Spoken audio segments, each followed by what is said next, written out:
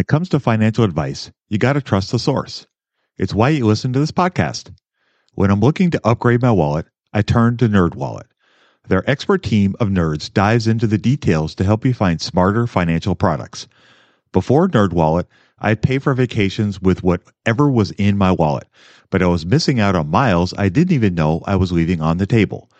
Now I've got a new card worth more miles and more upgrades. What could future you do with more travel rewards? A hotel upgrade? Lounge access? Wherever you go next, make it happen with a smarter travel credit card. Don't wait to make smart financial decisions. Compare and find smarter credit cards, savings accounts, and more today at nerdwallet.com. NerdWallet, finance smarter. As with all cards, credit is subject to lender approval and terms apply.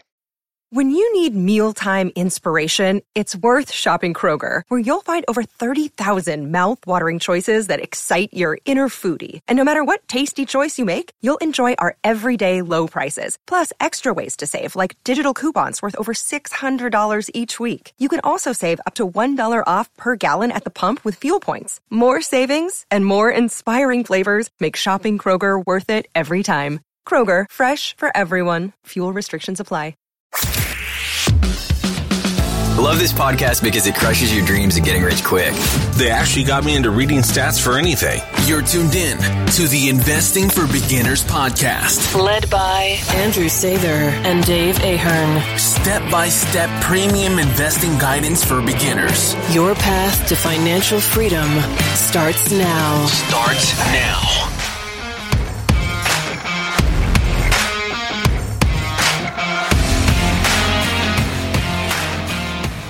All right, folks, welcome to Investing for Beginners podcast. Today we have episode 267.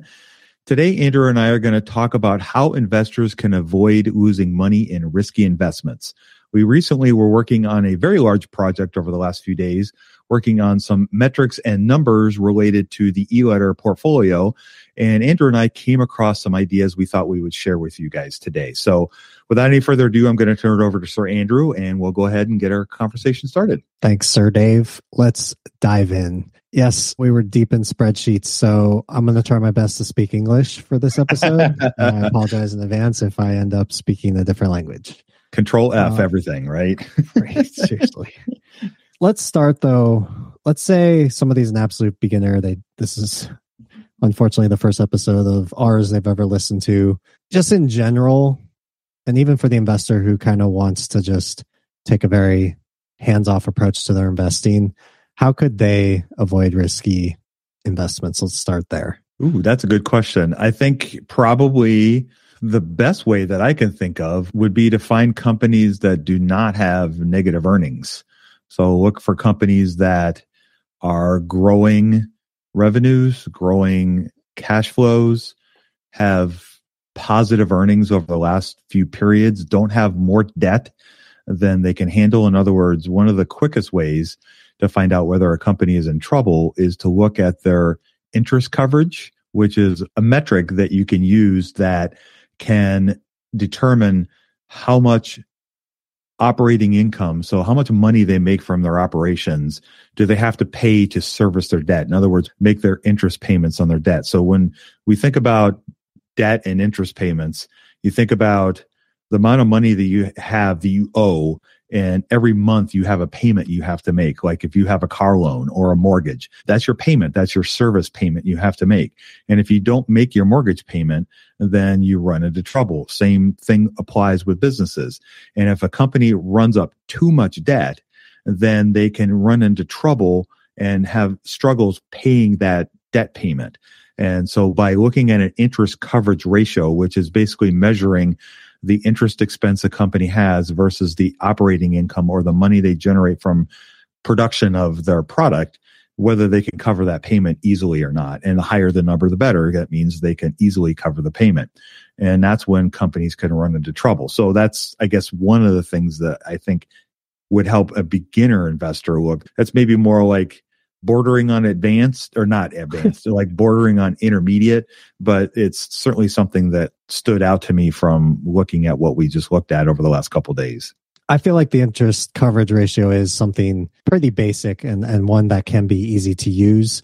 And I would say if investor out there doesn't want to look into a metric like that or look at any metrics at all, I don't think you should be picking individual stocks. And I think you should stick to more traditional ways to reduce risk, sort of like just diversifying. You can buy a big basket of stocks and basically those might go up and down over the years, but over the long term, as the economy grows, your investment will grow. So I would encourage you to listen to our Back to the Basics series if you want to know why the stock market's a great place to have investments in.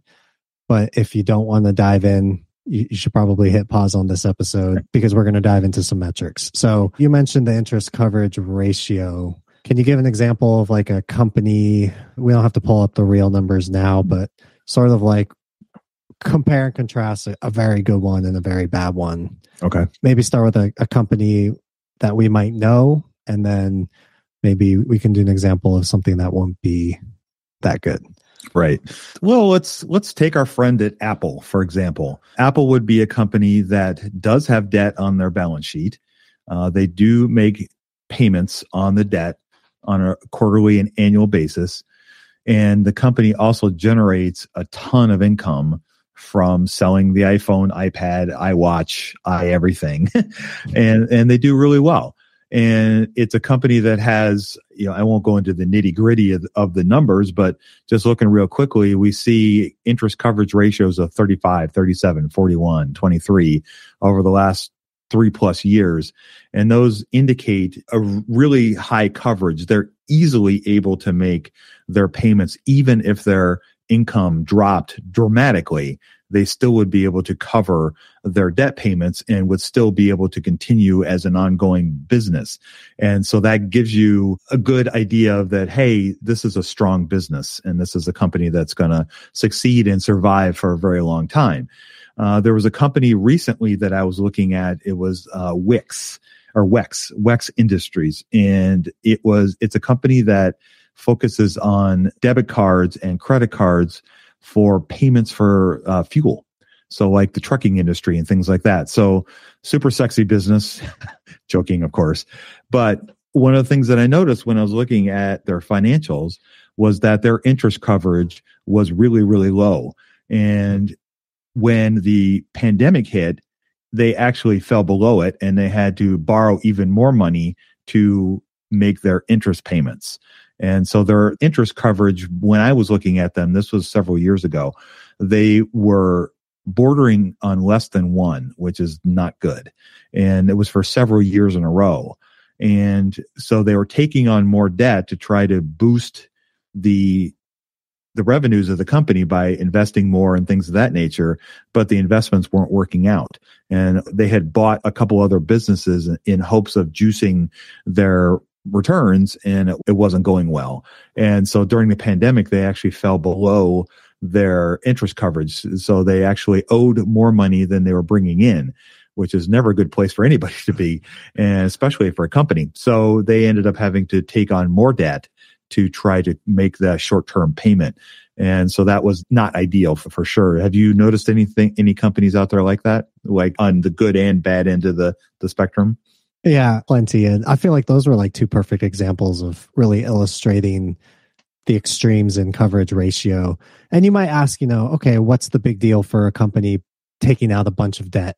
You start talking about $750 million, $1 billion, like who cares? It's just numbers at that point. But that is the perfect example of what happens when a company takes on too much debt. At a certain point, if you take out too much debt and you're not finding good uses for it and you're not able to generate returns from it, you enter a situation like that where now you're teetering on the brink of bankruptcy. And even if you do save yourself, it's almost like you've mortgaged your future. So it's really do or die at that point. Exactly. I think another factor to kind of consider when you're thinking about the debt situation and the interest payments is it also reduces the amount of money that the company has for earnings, which they can use to reinvest in the business. And the more that they spend on the debt, And the less income or the less net income or earnings that they have, they can run into trouble where they can go negative on the earnings, which means that they have less cash flow to reinvest in the business. And that can also lead to the company going out of business as well. And that's, haven't you told us like 1,000 times that negative earnings is like the number one reason companies go out of business? Bankruptcy companies can recover from because they can go into bankruptcy court and they can get help with kind of restructuring and whatnot. But negative earnings, that's another hill to overcome. And that's a lot harder one to overcome because now if you're losing money, people aren't going to want to loan you money. A bank is going to be like, you're not making the money and you want to borrow from me? How are you going to pay me back? Like they're not going to. And so they're going to be less likely to give it to you. If they go out in the bond market and try to raise money by selling that they're putting out there, people are going, that's kind of risky because the company's losing money. So it's just never a good situation. So that's, I guess, another component of this kind of idea of debt in the wrong hands can be bad. And as people investing in the stock market, if a company goes into bankruptcy, they could reorganize and become that company again and everything will be fine. But the people who lose in that situation are you, the shareholders, because your investment goes to zero. The company might live on. Mm-hmm. So do not tread lightly on the fact that having a company that approaches bankruptcy or is in bankruptcy is really, really hard to come back from, and it can really hurt your investment returns for the long term. Budgeting was always a challenge for me. I struggled to find the best way to keep track of all of my money, not to mention all the time tracking down receipts, cataloging expenses, and trying to figure out what went wrong with my air quote system until Monarch Money. Monarch Money allowed me to easily see what is going on with my finances, helping me get a better handle on my spending, budgets, and more. It's my go-to app every day, more so than my bank, because I can quickly see where I am with my budgets and spending, allowing me to invest more and spend time on the things that I want to do. It's my GPS for money. Monarch is the top-rated all-in-one personal finance app. It gives you a comprehensive view of all of your accounts, investments, transactions, and more. Create custom budgets, set goals, and collaborate with your partner. And now get an extended 30-day free trial when you go to monarchmoney.com/beginners. Unlike other personal finance apps, Monarch's simple, intuitive design makes it so easy to set up, customize, and use. Monarch has built-in features to collaborate with your partner, family, or financial advisor. Invite them to your account at no extra cost, and they'll get their own login info and a joint view of all of your finances. Monarch is the most customizable budgeting app. Change the layout of your dashboard, toggle between light and dark mode, create custom budgets and notifications, set up automatic rules for transactions and notifications, and more. In fact, Monarch Money is one of the first to bring you direct Apple Card, Apple Cash, and savings syncing with the latest iOS 17.4 update. Now you can sync your wallet directly for seamless budgeting. After trying out Monarch for myself, I understand why it's a top-rated personal finance app. And right now, get an extended 30-day free trial when you go to monarchmoney.com/beginners. That's monarchmoney.com/beginners for your extended 30-day free trial. When it comes to financial advice, you got to trust the source. It's why you listen to this podcast. When I'm looking to upgrade my wallet, I turn to NerdWallet. Their expert team of nerds dives into the details to help you find smarter financial products. Before NerdWallet, I'd pay for vacations with whatever was in my wallet, but I was missing out on miles I didn't even know I was leaving on the table. Now I've got a new card with more miles and more upgrades. What could future you do with more travel rewards? A hotel upgrade? Lounge access? Wherever you go next, make it happen with a smarter travel credit card. Don't wait to make smart financial decisions. Compare and find smarter credit cards, savings accounts, and more today at nerdwallet.com. NerdWallet, finance smarter. As with all cards, credit is subject to lender approval and terms apply. Yeah. Okay, so let's move to what would be another metric that would be good for avoiding risky companies. Well, I guess the next one that I would look at would be the current ratio, which is a measure of the company's current assets versus their current liabilities. And the easiest way to explain those is current assets are liquid assets or more liquid assets that a company within the general framework is within a year, the company can liquidate. And usually you think of things like cash on their balance sheet. You think of inventory, you think of accounts receivable, maybe other assets that can all get lumped into those.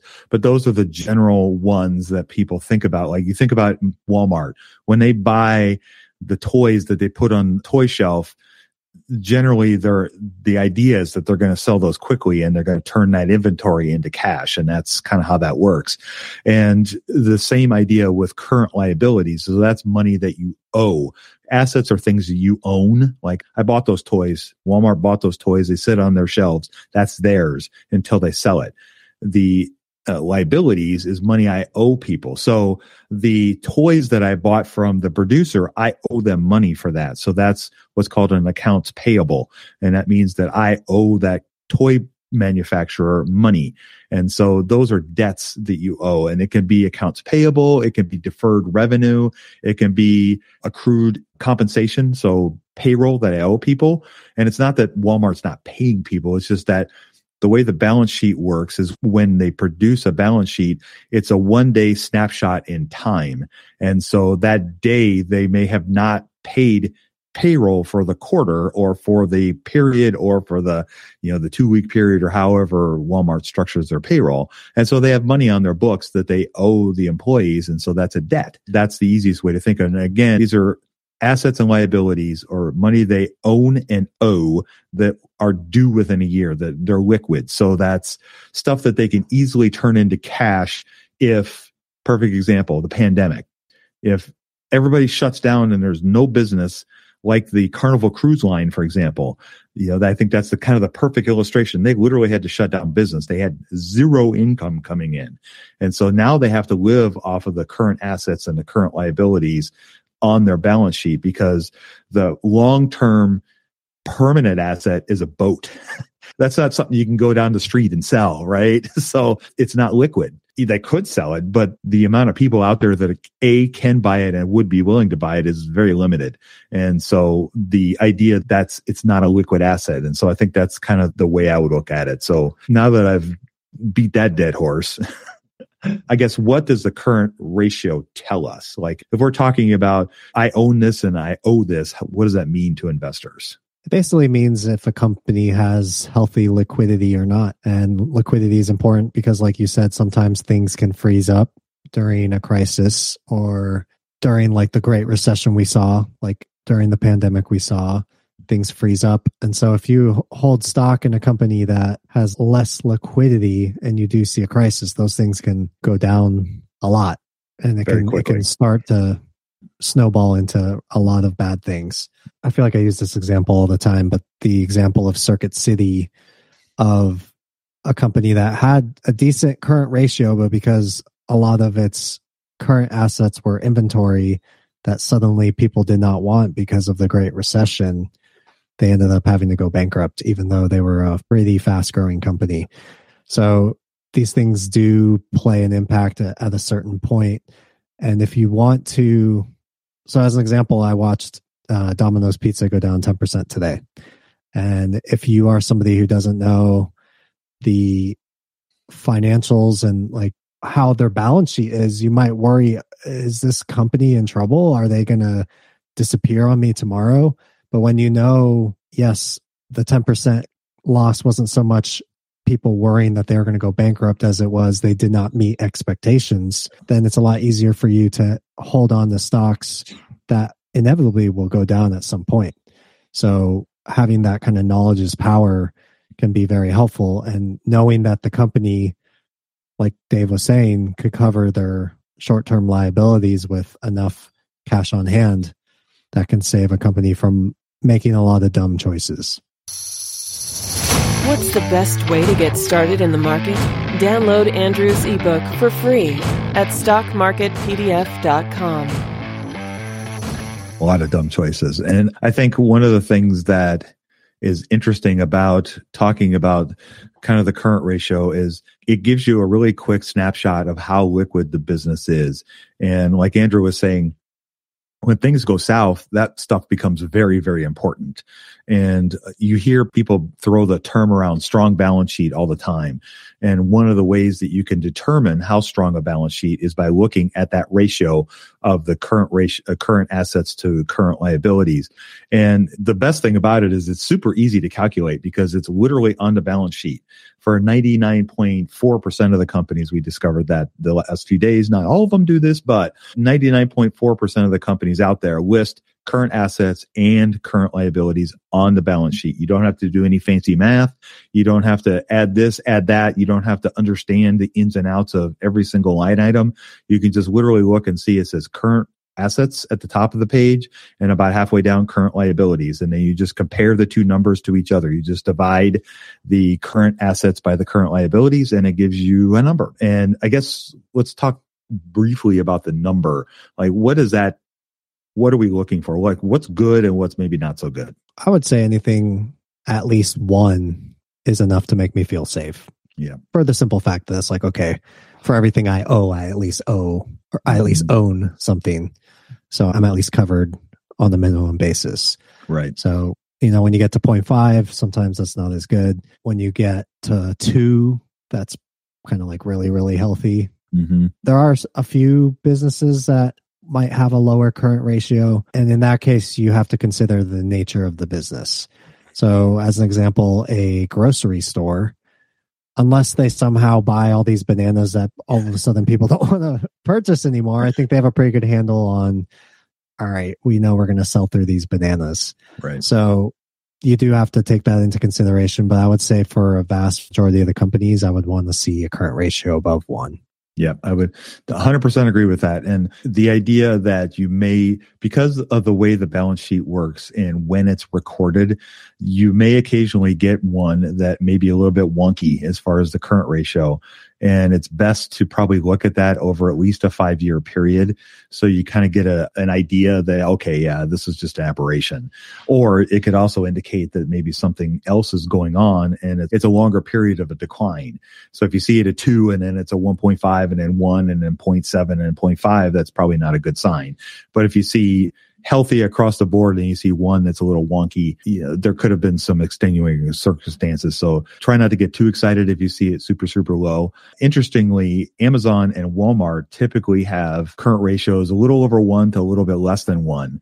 And that's just because of the nature of their business and how they operate their business. But, if you see Walmart's at 0.74, don't freak out. It doesn't mean that the company is doing poorly. It's just like Andrew was saying, it's the nature of what it does lends itself to have kind of a little bit lower numbers that you would probably think they would have. But then you look at Apple or something and you're like, oh my God, they got a 3. It's like, okay, they're good. But I think the current ratio is really interesting. So do we want to talk about what we kind of discovered through our project as far as other forms of liquidity and how that could help people? Yeah, go ahead.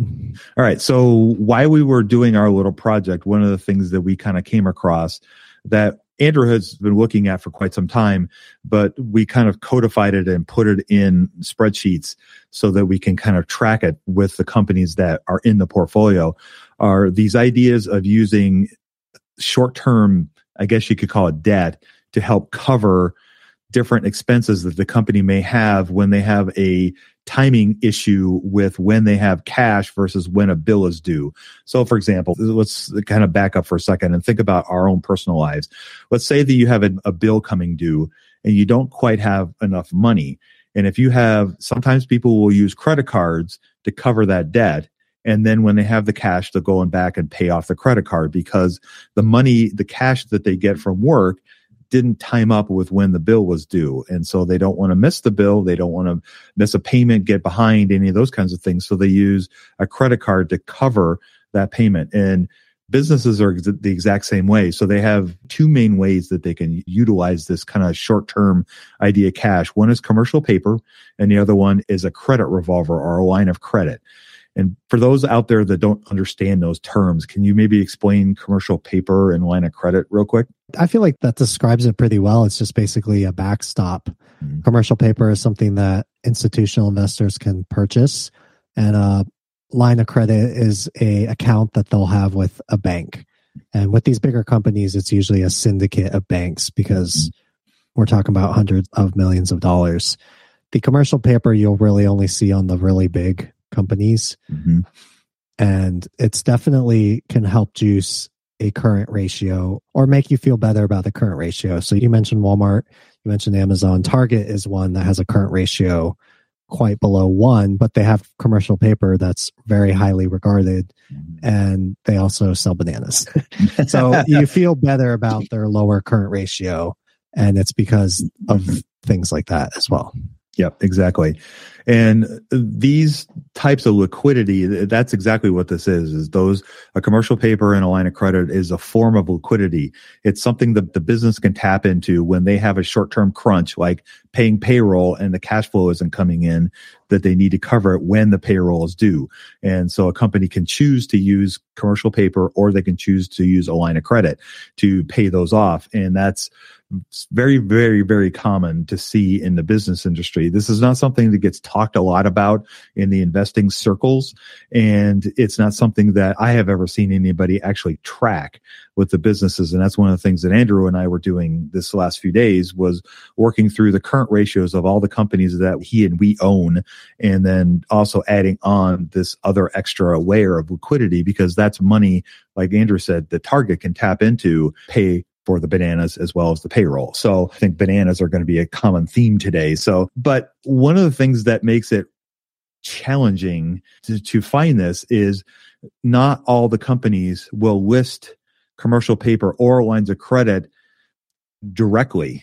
Most will, again, most, but not all will. And for me, one of the ways that I used to find it was our friend Control F. And I would literally type in either 3 terms. One was liquidity, because in that liquidity section in the financial statements, they will list all the different forms of liquidity they have for cash and equivalents, other debt that they own, free cash flow. But they'll also list things like commercial paper and lines of credit. Now, sometimes, unfortunately, companies won't list it specifically in there. So then I would just type in commercial paper in the Control F, and then you'll find 15 to 20 mentions of commercial paper, and you can find how much they have outstanding. Now, some companies never ever use it, and some use it all the time. And you'll just kind of see it, but it's meant to be a short-term gap. It's never something that's long. And so you may see it used 1 year, and you may not see it used in 2 other years. So it just kind of depends, but it's using that little Control F function to help you find these terms and adding those to what you consider a part of the current ratio of the business will go a long ways to helping you find really great businesses that aren't going to go out of business because they don't have enough liquidity. And I think that's one of the things that we really kind of want to, I guess, hammer home today with, the man with a hammer always finds all the nails. So I think it's really, really important. And again, I want to give credit to Andrew for this idea, because this is something that's kind of floated around in the back of my head, but I've never done anything about it. So, after the last few days, it's now going to be a part of my checklist and my analysis of any company, whether it's Adyen or whether it's Walmart. I'm going to use these ideas because I think they're very, very helpful. And it can help you avoid finding companies that don't have liquidity and could be bad investments down the road, because poor liquidity can lead to some big problems. And you're kind of seeing that play out a little bit with Intel right now, with they're struggling with cash flow and having money, and they're cutting expenses and this, that, and the other thing. And so you're kind of seeing it happen in real life, how not having enough liquidity can cause problems. So maybe the last kind of part of this, you talked about basically in the short term, we got to pay our interest. You talked about it's always important to be liquid. And then the last key to this really would be solvent. So more like long term, making sure that there's not too much debt for a company. And so give us like a very simple metric that somebody could start with, and then maybe something a little more involved, if you would. Well, I think the easiest thing would be the first thing I would look at would be a debt to equity ratio. And that you can easily calculate by totaling up the debt that the company owes and then comparing that to the shareholders' equity. And generally, the lower the number, the better. If you see a really, really, really high number, then that could give you a heads up that, hey, you might want to do a little more investigating into this situation, because something that we've learned along the way is not all debt is bad and not a lot of debt is bad. Some of it depends on how, without getting into the nitty-gritty of how the debt is structured, and that can help the company pay it off in staggered amounts. Just like us, if you buy a house for $250,000, but you owe all $250,000 in 3 months, it might be a harder nut for a lot of us to crack. But as with a 30-year mortgage and you have a $2,000 a month payment, that's a lot more feasible. So same rule applies with businesses. So debt to equity is a super easy ratio to calculate, and you can find it on just about any financial website, stratosphere.io being one, that can help you quickly determine whether the debt is too much or not. So maybe now that's a great one. I think that's a great place to start. And I like to look at not only the absolute number, which ideally would be below 1, but obviously for lots of reasons it can go above that, but also one that is not trending in the wrong direction without having like a good reason to do it. A good reason in my mind would be they're doing a lot of buybacks, but they're responsible buybacks. Mm-hmm. We've talked about irresponsible buybacks a couple episodes ago. So that would be an okay reason for the debt to equity to be going up. But in general, it's something you would want to flag to say, I better understand why this debt to equity is going up and why it's not indicating that the business is getting more and more risky. Because a lot of times it does indicate that. Right. The more advanced version, I would say, would be you could use a net debt to EBITDA ratio, which it's a lot of letters, but all it's really saying is how much debt do they have, and then how much do they earn on a year-to-year basis, and is that a comparable amount? So from what I've heard, seen on the internet, something like a 3.5 net debt to EBITDA or lower is preferred. Ideally, you would have 0 net debt, which means they have more cash than they have debt. But like Dave was saying, there are responsible ways for companies to use debt to invest in people and assets and growth. But you do want to make sure that a company doesn't have the net debt to EBITDA of like 10 over the long term. That would be really, really problematic. Yeah, it would. And I think the bottom line is we have to think about every business that we're investing in. We're investing in not only the business and what it does and what it sells and the services, but you're also investing in the people that run the business. And many times the captain of the ship, the CEO, is the one making those decisions. And these numbers can help give you, I guess, a guide of maybe how well that captain drives the ship. And sometimes just because they're the CEO doesn't mean that they're the right fit for that particular company. And so that's something that you can kind of keep in mind as well when you're looking through this, because capital allocation is job number one for every CEO.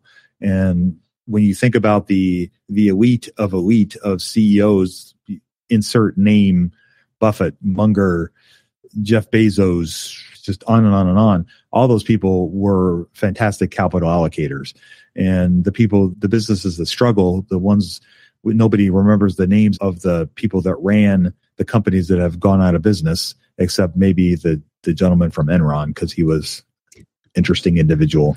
I'll just keep it at that. But I think, beyond just the liquidity part of it, that's something else that you could kind of look at as a way of measuring management, which is an important part of the process. But solvency and liquidity are, as Andrew said, are vital to long-term investment success with any company. All right. Well, with that, we will go ahead and wrap up our conversation for today. Thank you guys for listening. I know that we probably threw a lot of jargon at you. And like Andrew said at the beginning, there is some terminology in here that may be a little confusing, maybe a little overwhelming. We have a solution for you. We have an answer to help you with this. investingforbeginners.com, our website. Big, huge search bar at the top of the page. Type in net debt to EBITDA, and you will find lots of fantastic articles about that very subject. If you are confused about current ratio or current assets versus current liabilities, we have articles about all those things. So it's a great resource to help you learn more about the terminology that we're throwing out there. Because not only are you learning from listening to us, but you can also learn from reading from some of the stuff that we've created for you to help you learn all this stuff, because it can be overwhelming. But just like anything else, the more you use it, the more familiar you're going to get with it, and the easier it's going to be. And once you understand the general concepts of something like current ratio, you'll never forget it. So without any further ado, I'm going to go ahead and sign us off. You guys go out there and invest with a margin of safety, emphasis on the safety. Have a great week, and we'll talk to y'all next week. We hope you enjoyed this content. 7 Steps to Understanding the Stock Market shows you precisely how to break down the numbers in an engaging and readable way with real-life examples. Get access today at stockmarketpdf.com. Until next time, have a prosperous day. The information contained is for general information and educational purposes only. It is not intended for a substitute for legal, commercial, and/or financial advice from a licensed professional. Review our full disclaimer at einvestingforbeginners.com. Step into the world of power, loyalty, and luck. I'm gonna make him an offer he can't refuse. With family, cannolis, and spins mean everything. Now, you wanna get mixed up in the family business. Introducing The Godfather at ChumbaCasino.com. Test your luck in the shadowy world of The Godfather slot. Someday, I will call upon you to do a service for me. Play The Godfather, now at ChumbaCasino.com. Welcome to the family. No purchase necessary. VGW Group. Void where prohibited by law. 18+. Terms and conditions apply. Hello, it is Ryan, and we could all use an extra bright spot in our day, couldn't we? Just to make up for things like sitting in traffic, doing the dishes, counting your steps, you know, all the mundane stuff. That is why I'm such a big fan of Chumba Casino. Chumba Casino has all your favorite social casino-style games that you can play for free anytime, anywhere with daily bonuses. That should brighten your day a little. Actually, a lot. So sign up now at ChumbaCasino.com.